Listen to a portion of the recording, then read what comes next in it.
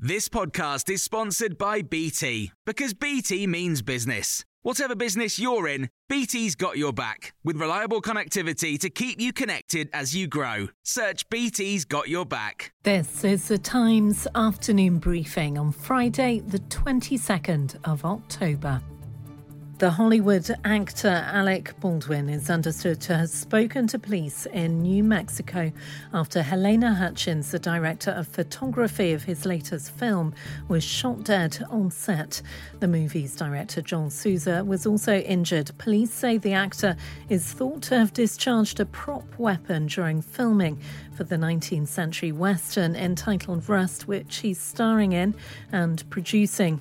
Speaking to Times Radio, Julie Frendak, a reporter from TV network KOB4 in Albuquerque, says police are investigating the circumstances of what happened. No charges filed right now. So, of course, that could always change in the future as investigation goes on.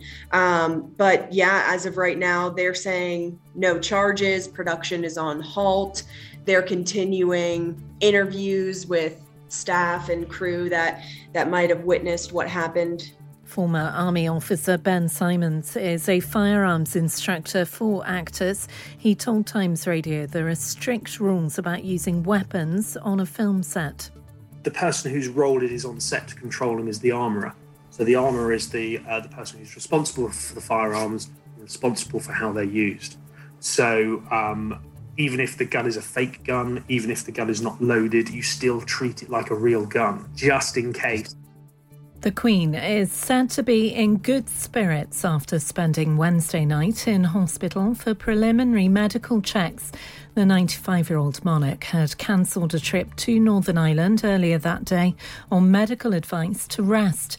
The Queen's stay for one night at King Edward VII Hospital in central London was understood not to be coronavirus-related. Valentine Lowe is royal correspondent for The Times. By Thursday afternoon, she was, as I said, in good spirits and did a bit of light duties at her desk. I think I understand that she went through one of her government red boxes. So I don't think there's major cause for alarm, but she is 95, and of course there's always concern. There's always room for concern.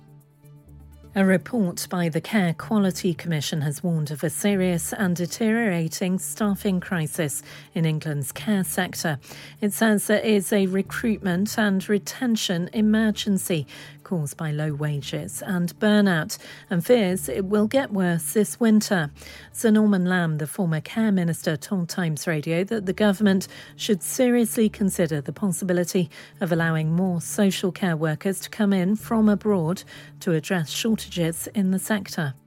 Given the challenges of this winter, I think it would be very wise for the government to take that seriously. I think there is a reluctance to do that because the message of Brexit clearly was that we were ending the free flow of people into this country, but there's clearly a very significant need. You can hear more on these stories throughout the day on Times Radio. Here's a cool fact. A crocodile can't stick out its tongue. Another cool fact, you can get short-term health insurance for a month or just under a year in some states. United Healthcare short-term insurance plans are designed for people who are between jobs, coming off their parents' plan, or turning a side hustle into a full-time gig. Underwritten by Golden Rule Insurance Company, they offer flexible, budget-friendly coverage with access to a nationwide network of doctors and hospitals. Get more cool facts about United Healthcare short-term plans at uh1.com. Hey, it's Danny Pellegrino from Everything Iconic.